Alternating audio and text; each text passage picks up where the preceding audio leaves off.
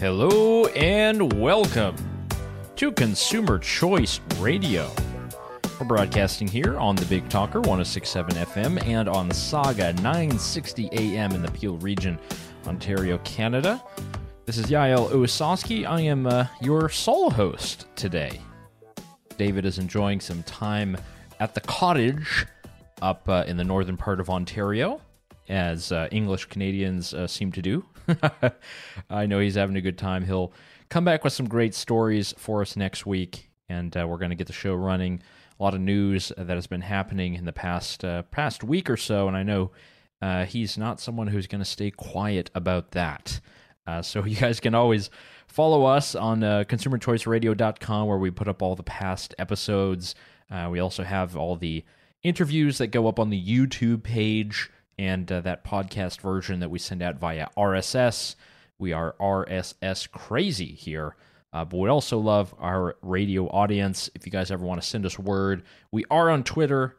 You can send us a message over there at Consumer C Radio. Always ready to hear your feedback. We've gotten some good feedback the last couple of weeks. Had some great guests. Obviously, we had Zara Soltani last week. She is someone who is an Afghan refugee, eventually settled in Canada. Now she's high up at a public affairs firm. She's been part of political campaigns and gave us some great insight as to what's happening a little bit in Afghanistan. Obviously, some things have changed since then. The kind of date has passed. The U.S. has left officially, and everyone is scrambling to get out their allies, interpreters, and those who have special visas. So we did put that up on the YouTube page if you guys are interested.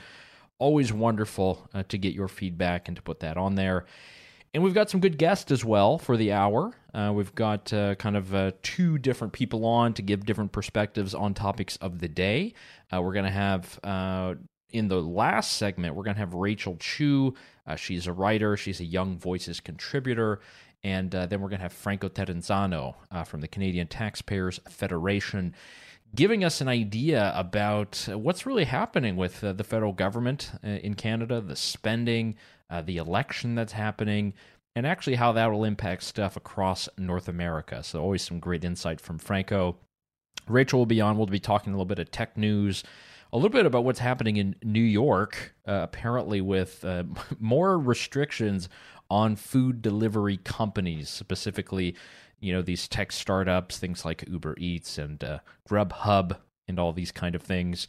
What a surprise. The city of New York is trying to make it more difficult.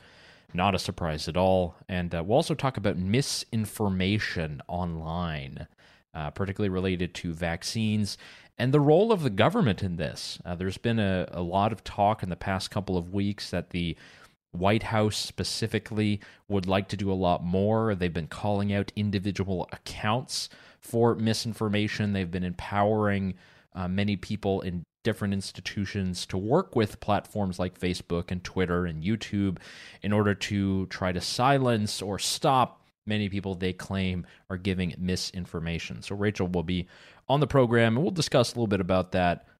She really has a great insight, provides us a very good perspective.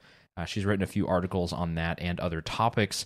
And then a little bit about the socialism-capitalism debate. And Rachel makes the case that when we hear this debate, and we're talking about numbers and ideologies and figures, we should actually listen to minority voices, particularly those that come from families that have escaped different totalitarian or socialist or communist regimes throughout the world. Rachel speaks from experience there, so she really has a powerful message on that. Really important to hear that, and very happy to have her on the program here on Consumer Choice Radio. Both Franco and Rachel are multiple-time guests. That's what happens when your co-host is out on vacation. You try to roll up the Rolodex, see what's happening, and thankfully we've got some very smart, intuitive folks who have contributed to this program and will continue to. Now let's look at the news, things that are happening in terms of what is happening on the consumer front. We haven't seen too much. It's been a sort of quiet time, both north and south of the border. There's been kind of a break in terms of Congress. Everyone's kind of back in their district. And Canada, it's all the focus on the elections. but we'll get into that in the second segment. Definitely the Hurricane Ida down there in Louisiana, New Orleans, all around there, now in Mississippi. That is a huge piece of news. There's probably going to be a lot of fallout economically that comes with this. Apparently, as we speak now, there's still about 1 million people without power in both of those states, in Louisiana and Mississippi. Just a huge impact. The amount of flooding is just insane to look at. It was actually kind of odd. Some of us we've heard about these hurricanes, or we followed, some of the news afterwards. This was really the first time that, at least per my memory, that we were really able to follow along with these amateur YouTubers. Did anyone else do this? I did. It's a very fascinating way to see how the kind of consumer information world is changing, because I didn't necessarily flip on, CNN or, ABC News or any of these big outlets. I actually just went to YouTube and looked up who was live streaming what was happening, who had some knowledge, who had some compelling graphs or charts, projections, and it was just this random YouTuber fella. I think he had about 30,000 people watching at the time. He was live. He had been going live for about 8 hours, and he had all of the charts, all of the graphs, probably some super expensive software where he could track what was happening. He could find the videos of the hurricane making landfall in a very small parish in Louisiana, and then he was able to show what the exact wind speed was on the outer wall of the hurricane. Obviously, a devastating situation.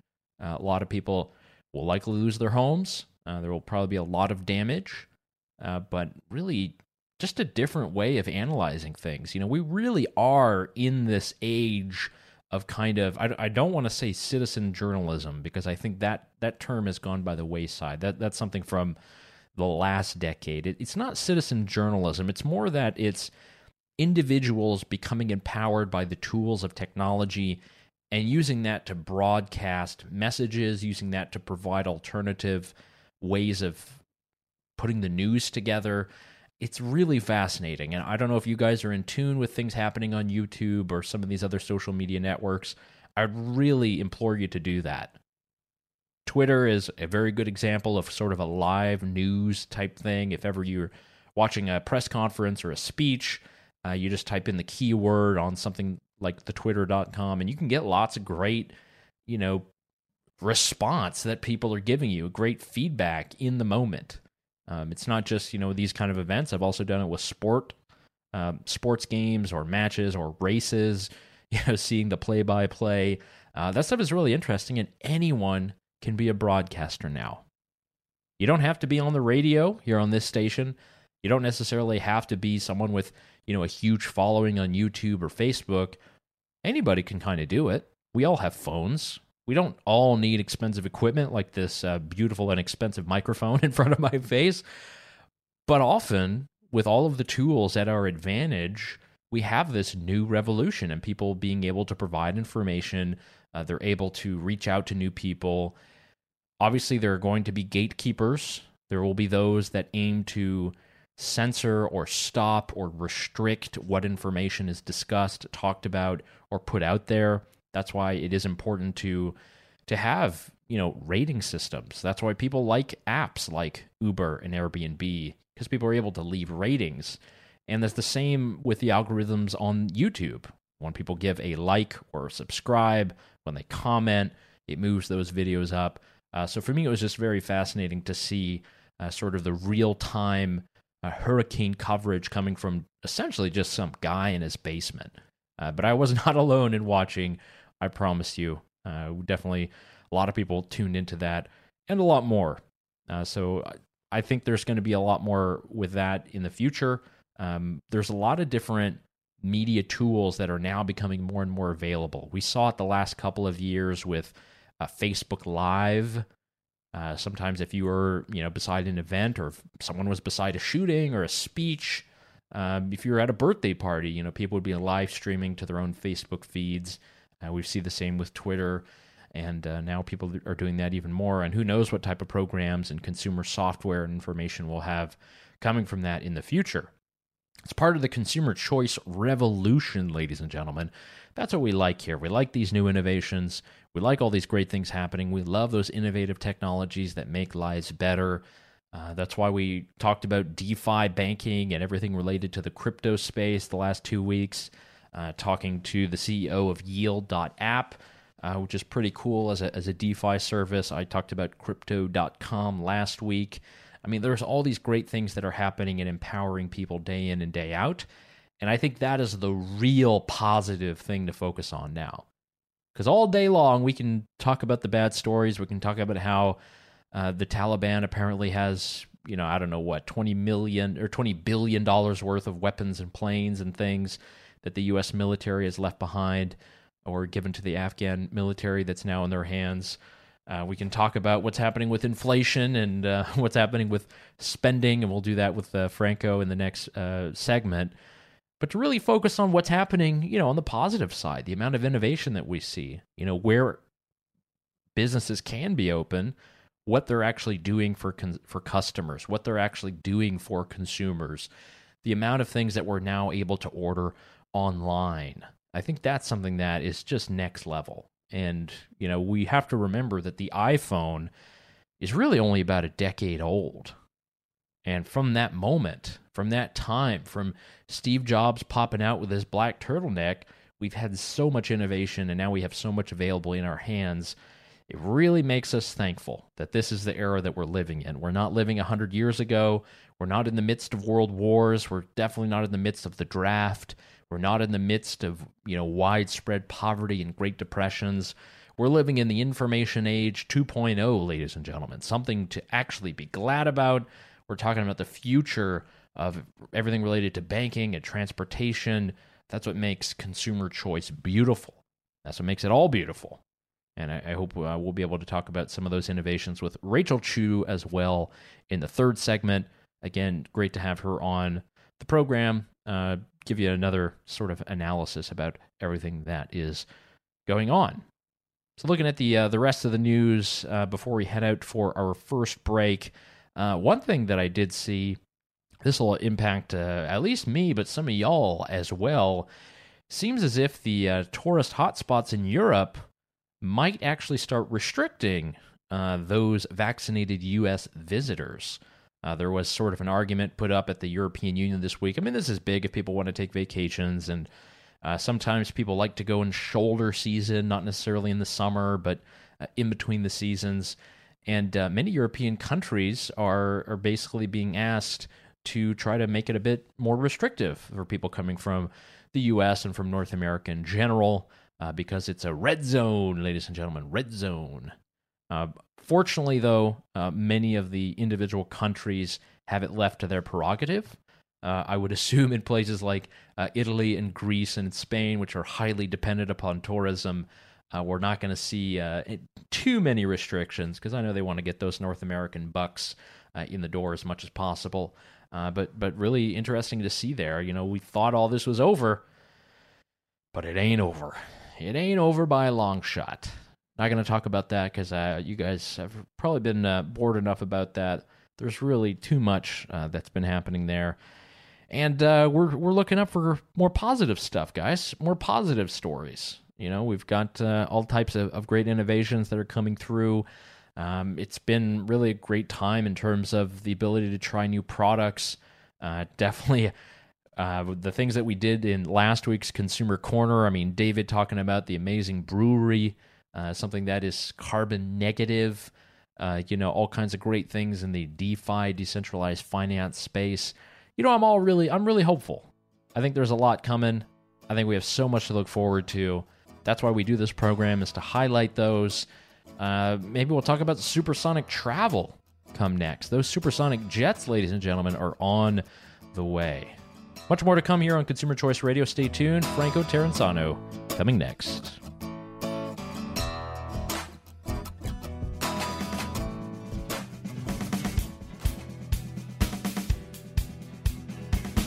And welcome back to Consumer Choice Radio, broadcasting here on Saga 960 AM in the Peel Region, Ontario, Canada, and on the Big Talker 106.7 FM, Wilmington, North Carolina. We're speaking with Franco Terenzano, Federal Director of the Canadian Taxpayers Federation, a multi-time guest here on Consumer Choice Radio. Franco, thanks so much for coming on the program. Hey, it's my pleasure, man. I love being on this show. Well, hopefully it's a nice, fun atmosphere, broadcasting across North America. And wouldn't you know it, we got some great news. Apparently the platform of the Liberal Party of Canada was just unveiled. I'll show this at least here on our video viewers on YouTube.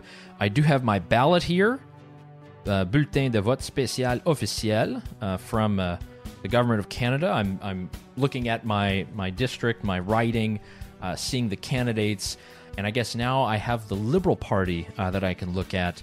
And you've been taking a crack a little bit at this, and you say that there's a lot of spending involved, Franco. Could that be true? Yeah, I mean, ton of spending. All we're hearing from the Liberal Party, especially in this platform, is just more borrowing, but we're not hearing a peep from the Liberal Party on when they're going to balance the budget. I mean, actually, I think taxpayers should be worried that the Liberal Party may never balance the budget. We'll remember back to 2015. Remember when then Justin Trudeau, he was first running for Prime Minister, he told all of us that he would balance the budget in 2019. Well, he missed that target. Instead, he decided to run huge deficits. And now here we are. And with the Liberal Party's platform, they don't have a balanced budget in sight. Essentially, what they're trying to do is they're relying on the economy to hopefully contain the debt to GDP ratio without really finding some savings in this huge bloated budget. But I think the question on all of our minds is, well, what happens if reality isn't as rosy, right? What happens if Canada stumbles into another downturn? What happens if interest rates spike? And that's why this plan is so reckless. You're listening to Consumer Choice Radio. We're speaking with Franco Terenzano. He's the Federal Director at the Canadian Taxpayers Federation. My inbox has been flurried with many of his statements, and he even had some words to say about the Conservative platform. So I will say you guys are equal opportunity punchers here. And you also say that they don't necessarily have, a large plan for the debt. And we've talked let's just go back to normal figures. What is the Canadian federal debt looking like right now?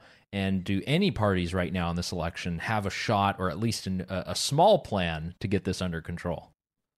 Well, the federal government's debt is already over $1 trillion, which means that each Canadian owes about $29,000 in federal government debt each. Now, I just want to throw a mind-boggling stat at you and your listeners here, but the Parliamentary Budget Officer, which essentially is the government's independent budget watchdog, it said that under the current trajectory, we would not see a balanced budget in Canada again until 2070. Right? That would add trillions of dollars onto the debt. $3.8 trillion lost just in interest charges, right? That's not going to healthcare. That's not staying in our pockets. That's going to the bond fund managers on Bay Street just to service the debt. But to answer that second question, essentially, no, we're not seeing any party really put a plan together to chip away at the debt. Now, we are seeing the Conservatives as one of the only three major parties to actually talk about balancing the budget. So I guess kudos there. But essentially what we're hearing from the Conservatives is, hey, trust us, and in 10 years, we'll have done something good. Yeah, and I go back to one of your other sort of press releases here, and I think it's an interesting idea. You talk about how actually it's a divide between government and taxpayers. And it's obviously a big deal because we're talking about, as you said, $1 trillion, and just the amount per family, the amount per individual. In a way, you start out, if you're just born, and, I've got a newborn on the way, I've got a young daughter, we're still in the process of doing the Canadian citizenship thing. That's an aside, by the way. Apparently, it is so difficult to get a certificate of citizenship for actual Canadian citizens abroad that basically they're only now doing the applications that were filed in February 2020, which means I have another year and a half before my application will even be opened up. Just insane. I guess they're not using all that money to fund the bureaucracy. But this kind of divide, between the government and the taxpayers, what kind of causes this to be so poor, so bad? Why is it that we don't really have concerns of debt that are brought up? Is it just because there are so many promises of money? Is that we kind of see this boutique idea of government that's trawled out every election? Is that just, the permanent campaign that we're going to have until the Canadian government runs out of money? Well, one of the reasons is that I think the blame has to, in some part, probably a big part, fall on the politicians. I mean, they don't want to talk about this, right? They want to ignore the elephant in the room, which is the $1 trillion worth of federal debt, because they don't want to make tough decisions and face some backlash from certain special interest groups, right? And look, these politicians are the ones who can get cameras quite easily. They can do press conferences quite easily. They could be talking and raising awareness about the $1 trillion elephant in the room, but they don't want to.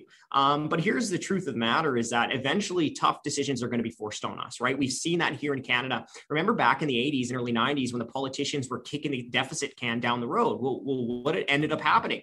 Well, we ended up seeing the province of Saskatchewan have to shut down 50 hospitals across the Prairie Province, right? Eventually, politicians are going to have to come to grips with reality, and they're going to have to start taking deficit seriously. And if they don't do it today, we're going to have some really tough decisions forced on us tomorrow. I want to shift gears a little bit because there's been some interesting dialogue about sort of the future of private versus public healthcare in Canada. And it's something that, at least for Canadians who go abroad or people who hear about the Canadian system, it's a very important thing. There's this kind of public insurance system.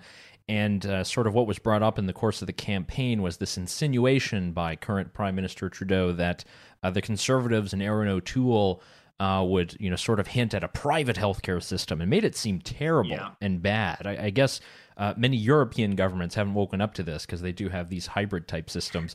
What did you think of those comments? And do you think this is sort of a good attack that you can put up in this campaign, or is this just something that's a bit weak? Well, I think it's more fiction than it is like true fact, right? I think what we do need in Canada is we do need some more entrepreneurs to actually help the healthcare system to take some burden off of the overrun government healthcare system. Because in Canada, what we have, especially for your listeners down south, I mean, we have a very high cost government healthcare system, but you can look at different reports, different institutions who say, like, even though we spend a ton of money within the government healthcare system in Canada, we don't get the best results. And I think it really just brings to light the fact that, hey, if you have a problem, just throwing more tax dollars at it doesn't fix that problem. You have to really think about how do you change the institutions and the incentives. I mean, case in point is Alberta. The Alberta government has one of the biggest spending per person on healthcare in Canada, and it has some of the well, let's just say it's not achieving the best results, right? Which just boils down to the question of, well, how are you going to improve the system? And one way to improve Canada's healthcare system is just to allow more entrepreneurs to relieve some of the burden on the government healthcare system. And in fact, we have done that here in Canada. I mean, Saskatchewan was very successful doing that, where they had some private clinics, which reduced wait times and reduced the costs. Yeah, hopefully we can get that in other provinces as well. Not sure if that'll always be the case.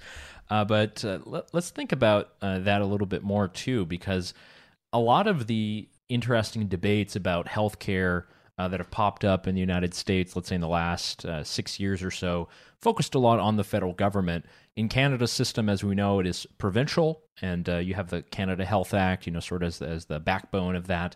Do you see good examples of sort of more entrepreneurial systems throughout the provinces, or other provinces that you hold up? You gave us Alberta, which is usually, sort of the use case for kind of better capitalistic government. But are there other provinces that are doing a bit better there when it comes to having private services or just more competition? Well, Alberta's trying to move more towards the direction where you have publicly funded but private delivered healthcare. That is something that the Premier, Jason Kenney, it seems like he's trying to do, and we encourage him to do that. But it's very difficult, right? Because you have these government union bosses that essentially have a stranglehold on the healthcare system. Let me just give you an example. We got the health minister from the Alberta government who came out and said, okay, we've got to privatize some of the services within a hospital, right? So talking about who's pouring the coffee, who's changing the laundry sheets, not even talking about the frontline services like nurses and things like that, just talking about some of the operations within the healthcare system, right? Pouring the coffee in the cafeterias, doing the laundry, just talking about that stuff, trying to get that privately delivered. And the union bosses within the government system just lit their collective hair on fire. So that is going to be the challenge that a lot of politicians have within Canada. Interesting. We're speaking with the Twitter user Franconomics, that is Franco Terenzano from the Canadian Taxpayers Federation. Another point that I want, let's be globalist for a second. I know one thing that you've weighed on a good amount is this entire idea of this global minimum tax, something that Christiana Freeland has been very big on, Deputy Prime Minister, Finance Minister. And it's this idea essentially that every country in the world is going to have this standard, flat sort of corporate tax. There will be no competition. There will be no squeezing out other countries or having all of the companies go to Ireland or Estonia. What are your kind of thoughts on this? And, how would Canada look if this were to go through? How would Canada look compared to the United States? Because I know there's a lot of talk about different rates and different areas. Is there a chance that Canada would actually lose a good amount of companies to places either in Europe or the States or anywhere else? Well, sorry, I cut out for a second, so I didn't catch the whole question, but we are very concerned about this global tax cartel, right? And essentially, I don't know if you covered this in your talk, but essentially what this all stems from the Biden administration wanting to raise taxes and not wanting to lose businesses elsewhere, right? The thing that we do know is that tax competition is a good thing for taxpayers. It's a bad thing for politicians, these big spending politicians who are tripping over themselves, trying to figure out how to pay back their debts. It's bad for politicians. It's good for taxpayers, essentially because if you have these different jurisdictions who have to compete with each other in terms of offering services more efficiently at a lower cost, that's a good thing for all the taxpayers involved. I mean, case in point, look at the small prairie town of Lloydminster in Alberta. It's on the border of Alberta and Saskatchewan. So it's actually a border town. And for a long time, the Alberta part of the city was thriving. And the reason is because, the Alberta government had a more business-friendly tax regime, and it actually forced the Saskatchewan government to make some changes. So that is a prime example of how tax competition actually helps Canadians. When we saw the federal government back in the day reduce business taxes, one of the things that they cited was international competitiveness. Same with the Alberta government, citing international competitiveness to push them to lower taxes. So I think as taxpayers, as actual citizens, we should be pushing for more tax competition. This global tax cartel, honestly, is a rate. Yeah, I think it was a total loss for a lot of people who saw Burger King kind of uplift from the U.S. As their corporate base and head up to Canada up north. And I think, Franco, you covered it well because it is all about competition. It's about competition in tax rates. It's about competition in what countries can offer various companies and entrepreneurs. So I think you're definitely on point there. And can I just jump in for a second? Because I think it's just so naive to think that you limit tax competition and businesses are all of a sudden just going to stop shopping around, right? That's not going to happen, especially when you talk about these large multinational corporations who hire oodles of government relations, public relations people. What are they there to do? They're there to get their business the best deal possible. So if we're not trying to attract these businesses through tax competition, well, what are we going to try to attract these businesses over? It's going to be corporate welfare. Right. And the last thing that we need is to give our politicians, especially here in Canada, another reason to throw buckets of cash at these businesses. You know what I say? I say, hey, let's actually focus for more tax competition. Let's keep taxes low for everyone. Let families, businesses, workers keep more of their own money and let's compete that way. And hey, if the U.S. wants to raise their taxes, put in bad policy, I say respectfully, fill your boots. Wonderful. Yeah. Franco, I guess we did have 1 minute. I do want to hear very quickly about the CTF and your own campaign. Apparently, you're going around the country showing people these huge clocks, I think on billboards. I know you guys have done things like this in the past, kind of showing the debt. Where will this be debuting, and what does this look like? So so part of it has already debuted. We did have a debt campaign in major cities across Canada, a billboard, and it just showed, hey, we're $1 trillion in debt. We had a little baby on the billboard and it says, hey, guess how much debt she's in? And it's $29,000 federally. So we did have that. Our next step is we are going to be doing a debt clock tour. We have this huge truck going around showing how the federal government's debt is increasing in real time. And it's going to be coming out soon. I can't give you a firm date on that, though. No worries. Coming out. Franco, thanks so much for coming on Consumer Choice Radio. My pleasure, man.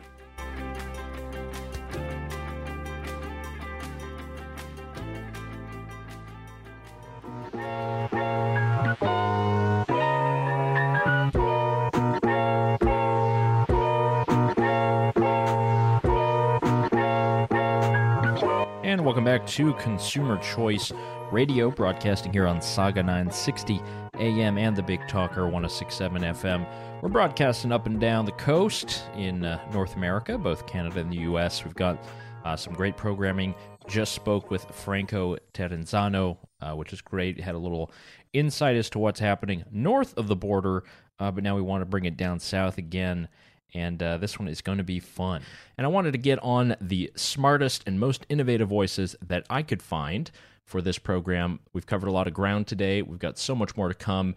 And that's why it is my privilege to host Rachel Chu here on the program. She is a Young Voices contributor. She works at a DC-based think tank. You can find her words plastered across newspapers, the internet, and the like. Rachel, thanks so much for coming on the morning program. Thanks so much. It's great to chat with you this morning. So there's a couple things I would like to get into, definitely highlighting your latest articles. One that we love to do here is we love to bag on New York. And specifically, I'm referring to an article that you have in the New York Daily News, no slouch of a newspaper. But the New York City Council just passed a bill that is actually going to put a lot of personal information at risk. It's going to actually sink many restaurants, and it's going to make it more difficult to get third-party food delivery services to get them in the streets, rolling and delivering food to our doors. We're getting told every single day that there might be more lockdowns, more masks, more of everything with Delta. And one of the great things that we have at our fingertips are these food delivery apps. But you're telling me that in New York, that might be in danger. Tell us what that is about. That's right. So the New York City Council recently enacted a bill called the Data on Orders Placed Through Third-Party Food Delivery Services. So as the name implies, this is going to affect millions of New Yorkers who use apps like Uber Eats, DoorDash, Grubhub, and the like. The bill would require third-party food delivery apps to share sensitive customer information, their name, phone number, email address, delivery address, with restaurants. So the problem is that consumers use these apps for a reason. They want a fast, reliable, and secure way to order their food. Big companies like Uber can provide that, but small mom and pop restaurants simply cannot. They don't have the infrastructure to protect user information, and small businesses are already prone to cyber attacks and data leaks. So as a result, there's going to be a lot of fallout affecting both consumers and restaurants. And so even though this happened in New York, and even though it's already passed, consumers in North Carolina and around the country should learn from this. And there really are a lot of lessons to be learned. It really comes down to so many of these legislators that see these great new innovative ideas pop up. And it's as if they either want a piece of the pie or they want to have, the taxes. We've heard about in various cities, Philadelphia, Los Angeles, San Francisco, they've tried to pass these various bills and taxes they would tack on to these deliveries. Do you see this? Does this have anything to do with, protection of people who use these services, or do you think this is another wielding hand of the government that's at play? Yeah, so I think with this one, it seems that the council wanted to help restaurants, right? So they've been having a really tough time over the past year, like everyone else, but they've really been hit hard.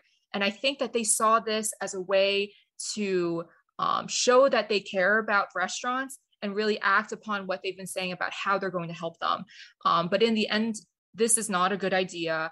This is something that is a little bit half developed. And because there's so many problems with it in terms of privacy, the fact that restaurants, at the end of the day, they're not going to be able to protect user information in a way that doesn't put them with increased risk and liabilities. You're listening to Consumer Choice Radio, broadcasting on Saga and on the Big Talker 106.7 FM. Again, we're speaking with Rachel Chu. You can follow her on Twitter, Rachel HCHIU. Read all of her writing, comments, and the like. We're talking about her article here in the New York Daily News about the food delivery bill in New York City. And this is not just a New York problem. This will be happening in many big capitals and large cities. So definitely something to look out there. Well, another thing I wanted to point to, Rachel, you have another article. This time you're over there in Detroit. Man, you're hitting up all these capitals. It's great, and big cities. This one is about the Disinformation Dozen. and about the role of the White House in becoming the arbiter of misinformation. Obviously, the pandemic has given us lots of cranks. It's given us cranks on, I think, all sides. I think everybody would say that. And now we have this new scrutiny upon tech companies, upon how they moderate comments and posts. And now the White House has gone a step further and said that they're singling out 12 people that they call the Disinformation Dozen, and essentially saying that Facebook or Twitter or any of these other organizations should do more, and they're not doing enough to try to either scrub these comments, to drown these accounts, or to really get them off the platform. So what is happening here, and why do you think we should be concerned about where this is headed? Yeah, of course. So a few weeks ago, the White House press secretary highlighted 12 people who she claimed were producing 65% of the anti-vaccine misinformation on social media platforms. And I think this is one of the first times we've really seen something like this, where a White House official singles out Americans. And I mean, everyone has their own opinion on, how we should handle this pandemic.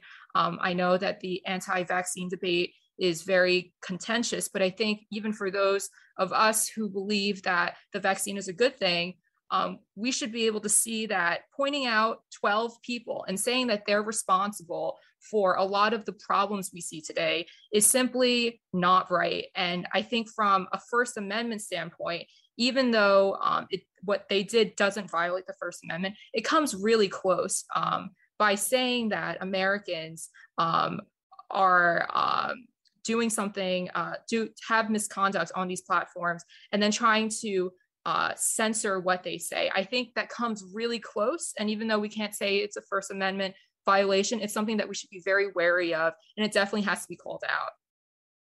It's one thing when we have pressure from civil society groups or different companies that are putting pressure on these social media networks. It's yet another thing when the White House press secretary is calling them out. And I think you're definitely right on that. It's right up on that line. And I'm kind of wondering, what is the kind of expectation with the social media networks and moderation? Because as we know, the moderation rules are created by human beings, carried out by human beings, people with biases on all sides. I'm not the first person to bring it up on talk radio this week, but as we well know, the Taliban is, they've got their own active Twitter account, but former President Trump does not. It tells you a lot. But it's just so muddled. What are the expectations on these companies, and really what is realistic of what they can do?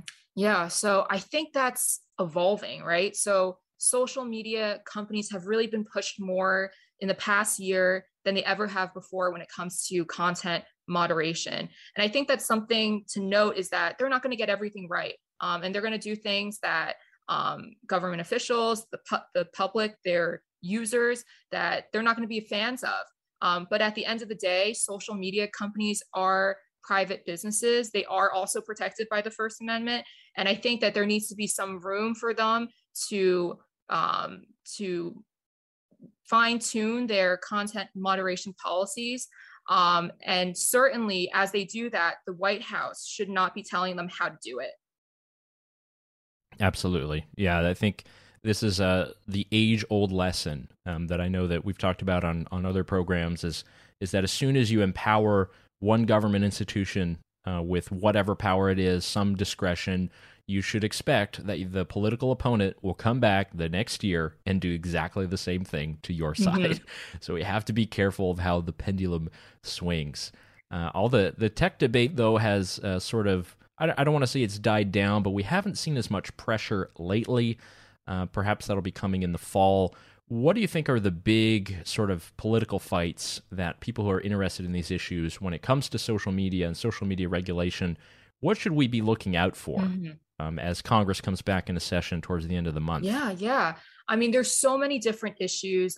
We're seeing Section 230 content moderation issues come back up. We're seeing a lot of antitrust as well, and that directly affects technology companies. Congressmen are going after big tech right now. And I think the antitrust issues are certainly ones to watch. I know that it's a little bit more complicated to understand, but The bills that are being proposed right now that are currently in the House, they will radically change the customer and user experience. They will change the way that platforms like Amazon, Facebook, Google, the way that they're run and the way that they're used. So I would definitely say that's the one to watch out for. No, that's coming to us very soon. So thank you, Rachel, for that. I want to highlight one last article of yours here in the last minute and a half I got with you. Article from the Orange County Register. The socialism versus capitalism debate needs more minority voices. Those of us on Conservative Talk Radio are going to love this. We'll definitely link to all of these in the show notes, guys, so you can get a look at that. Rachel, you're looking at different polls, and you're looking at attitudes of minority voices when it comes to capitalism versus socialism. You use some experience of your own family, and basically saying that there's a lot of different things that aren't being discussed or talked about or even thought about when it comes to how we discuss socialism and capitalism in the 21st century. How would you explain sort of what you go into here? Yeah, so my op-ed was centered around a recent Axios poll. And the bottom line of that poll is that America is moving towards socialism and that American attitudes towards it are starting to soften up. And when I read that, it really was kind of curious to me because for families like mine or immigrants who have come from countries that had socialism or communism, we know that it's not something favorable, it's not something good. And the way that it's portrayed nowadays, especially with the rise of democratic socialism, it's like an idea that you can opt into. But for people who have seen how it works, that's certainly not the case. It's really hard to turn it back, and we don't get to decide how far socialism gets to go, which is, I think, a tenet that democratic socialism likes to portray, that, oh, we're not going to go as far as authoritarian socialism of the past. Well, we don't get to decide that. And I think when we're talking about this discourse around socialism, especially in America, we really need to hear more voices from people who have actually experienced it and know the harm that it causes. Yeah, we know everything that happened in Cuba. We know what's happening in the streets now, and many more lessons to tell. So that's Rachel Chu, Young Voices contributor. Rachel, thanks so much for taking the time. Thanks so much. I love talking to people like Rachel. She's smart, she's dialed in, and she's actually contributing and writing articles and putting things out there. And to really be able to read her and to be able to speak with her about what's happening and what's going on, particularly in the field of technology, when so much is changing day by day, when we have committee after committee, when we have all kinds of politicians in many world capitals discussing what they would like to do with social media giants, so-called. Great to get some perspective from Rachel there. So we'll definitely link to her articles in the show notes. Hope you guys will continue reading that and seeing what that is all about. Just as a reminder, you can always go over to consumerchoiceradio.com where you can listen to this program after it airs on the radio. You can subscribe to the podcast version. Never forget that. A little bit of fun out there. I think we've done something in the order of about 88 episodes now. So we started our program in January 2020, and we've gone on every single week since there, not taking a break, being sure that we continue to provide value and content to those of you who might be listening throughout North America. So we'll be back, obviously, with David next week while he enjoys the cottages and the wilderness of Ontario. I know he's got some good stories that he'll bring back. I've seen some pictures where he's been having a good time. So someone who's been on vacation comes back feeling refreshed. I know we're going to have a good time when he's back on the program. You can also go over to our YouTube page where we put up all of our interviews, give you the more visual aspect of what we're doing. It's a media conglomerate, folks. We ain't just on the radio, we're all over. So thank you guys always for tuning in. Wonderful show up and down the East Coast, up north, down here in the South. We've done it all.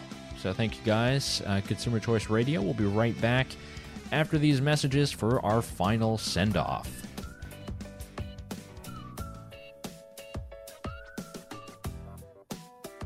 And that does it for Consumer Choice Radio. Thank you for joining us for the hour, and for all the other past shows and archives, check out Consumer Choice Radio for much more. Consumer Choice Radio, hosted by Yael Ossowski and myself, David Clement, is a syndicated weekly conversation featuring the latest news, interviews, and expert analysis that covers consumer topics from around the world, focusing on innovation, tech, regulatory policy, and science. Tune in every week to learn why consumer choice matters. You can find all of our previous episodes, interviews, and show notes over on consumerchoiceradio.com, as well as the podcast version of this show. And, as always, be sure to subscribe and rate us wherever you do listen to your podcasts. You can follow us on Twitter at ConsumerCRadio, myself at YAELOSS, and David at Clement Liberty. And find our interviews on YouTube and Instagram, just looking up Consumer Choice Radio. If there is a consumer issue affecting you that you think that we should cover, email us directly at hello@consumerchoiceradio.com.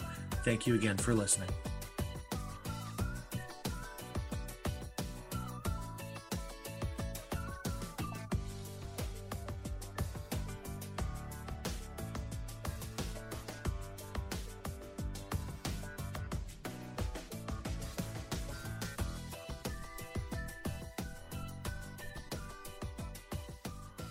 We have... In the name of Jesus. Oh, thank you. Standing in the office of the prophet of God, I execute judgment on you, COVID-19. I execute judgment on you, Satan, you destroyer, you killer, you get out, you would break your power, you get off this nation. I demand judgment on you. I demand a vaccination to come immediately. I call you done. I call you doggone. You come down from your place of authority, destroyer. You come down and you crawl on your belly like God commanded you when he put his foot on your head in the Garden of Eden. You were destroyed through COVID-19. No more! No more. No more. It is finished. It is over. And the United States of America is healed and well again, saith the mighty. Hallelujah. Glory.